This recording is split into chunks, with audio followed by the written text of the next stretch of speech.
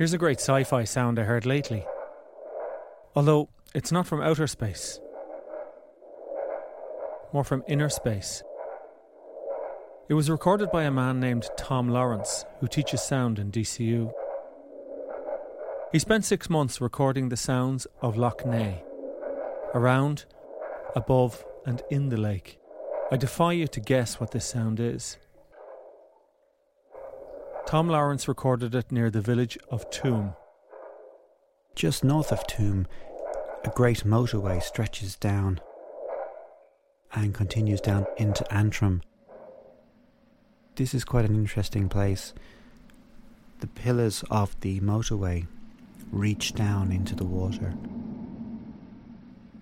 As the cars pass over the motorway, it sends these shock waves down through the pillars into the water, and the sound travels for miles. And sound can travel up to 5 times faster underwater, so the sound of these cars intersecting at these pillars creates a very, very interesting sound. Probably the most interesting part of this for me is that anytime I've listened to the sound of water under motorways, there's very little life there. There's no insects, or the water is very barren of any kind of insect life.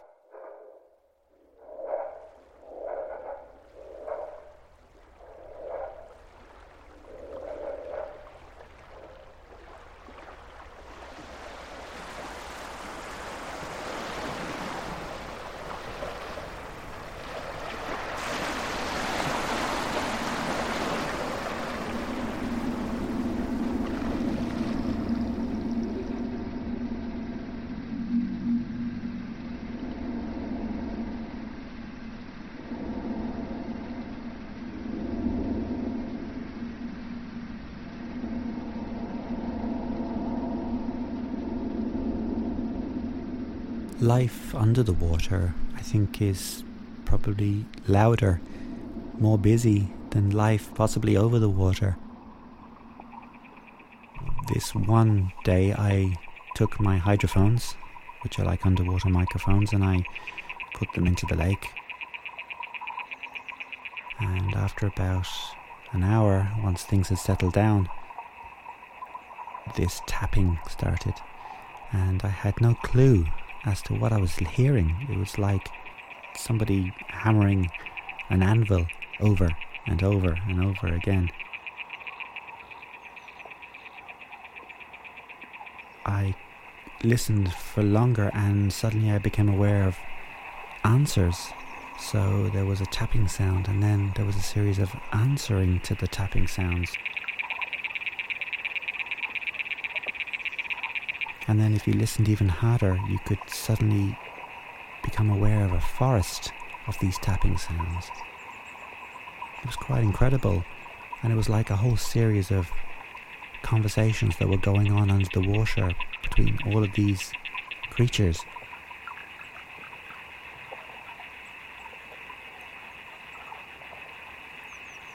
Later on that night, I sent the recordings to a friend in the British Museum, in the sound archive there, and she suggested that I should send the recordings to some beetle experts, underwater beetle experts.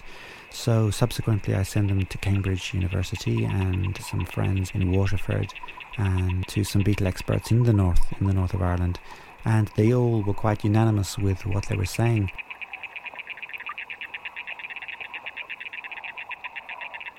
That I was recording, I was hearing the sounds of the water boatman, or the choroxids, which are a little bit like underwater cicadas, very large forehead with ridges on the edges of the temples.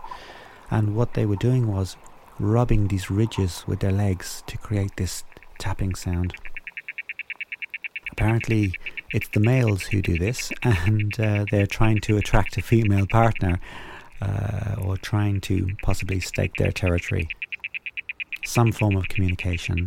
But what I think was quite incredible was the frequency that they were tapping, and that was the pitch of the sound that was unique to that species.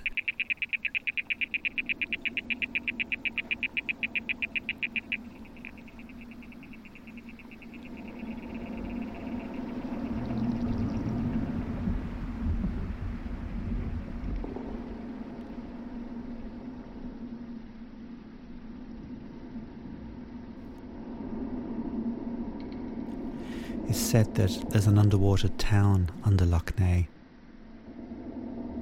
And what I was hearing here, it sounded very creepy.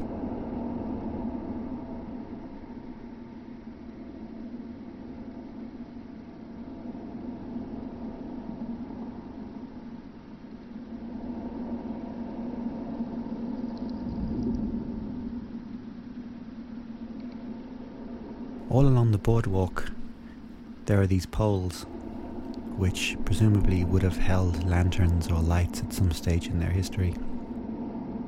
And with the wind raging across the top of them, it was kind of creating a Helmshold effect where the poles were actually rattling with the wind, and the wind was creating these tones and this sound, and it was very, very special sound. So I took some of these contact microphones and strapped them onto the side of these poles all the way along the boardwalk, and just recorded the sound that they were making.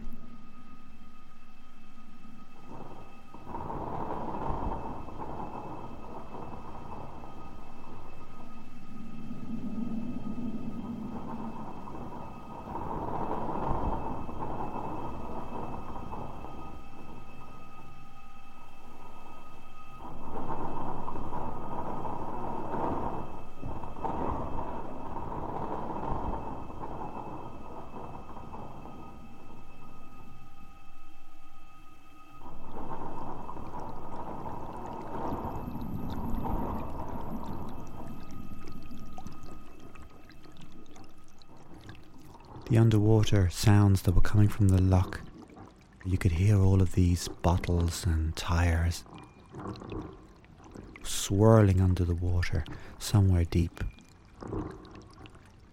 and you could hear all these bottles tinkling away.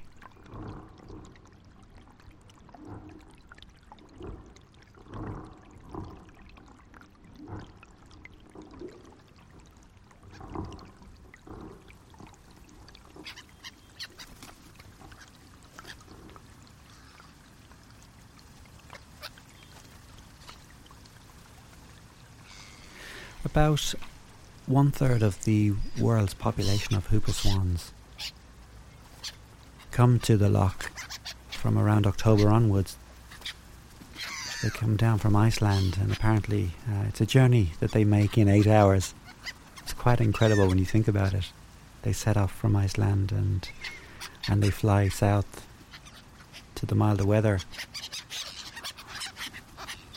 and in just 8 hours they're arriving in Lough Neagh.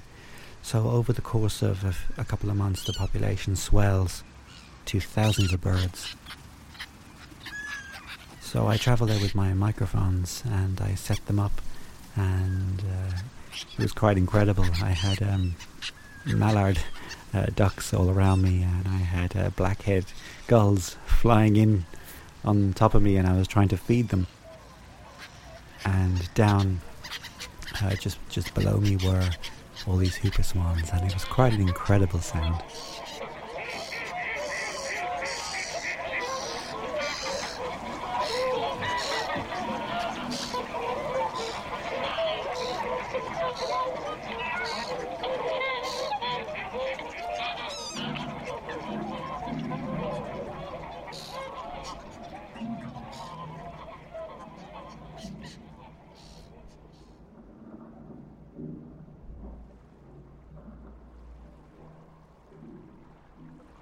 Coney Island is a very special island, probably because it freezes over quite a lot, and the waters around Coney Island become very susceptible to ice during the winter time. Also the trees there, if the frost that forms in the trees creates icicles, and it becomes a very special winter wonderland, like an ice kingdom. Apparently the warden there has a lot of trouble. If he gets stuck there during the ice, he could be there for months. But the ice, as it's freezing over, creates incredible sound. And the icicles in the trees as the wind blows.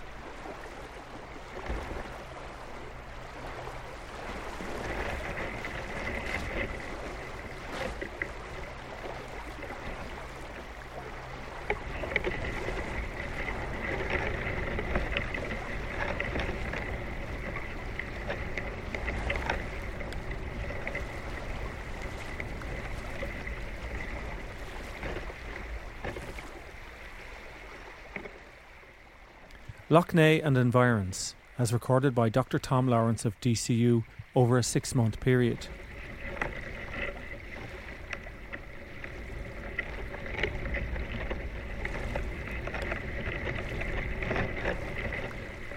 Tom's work is available to listen to in full online. There's a link on the Curious Ear webpage. Just go to the documentary on one page on rte.ie and click on the tab marked The Curious Ear.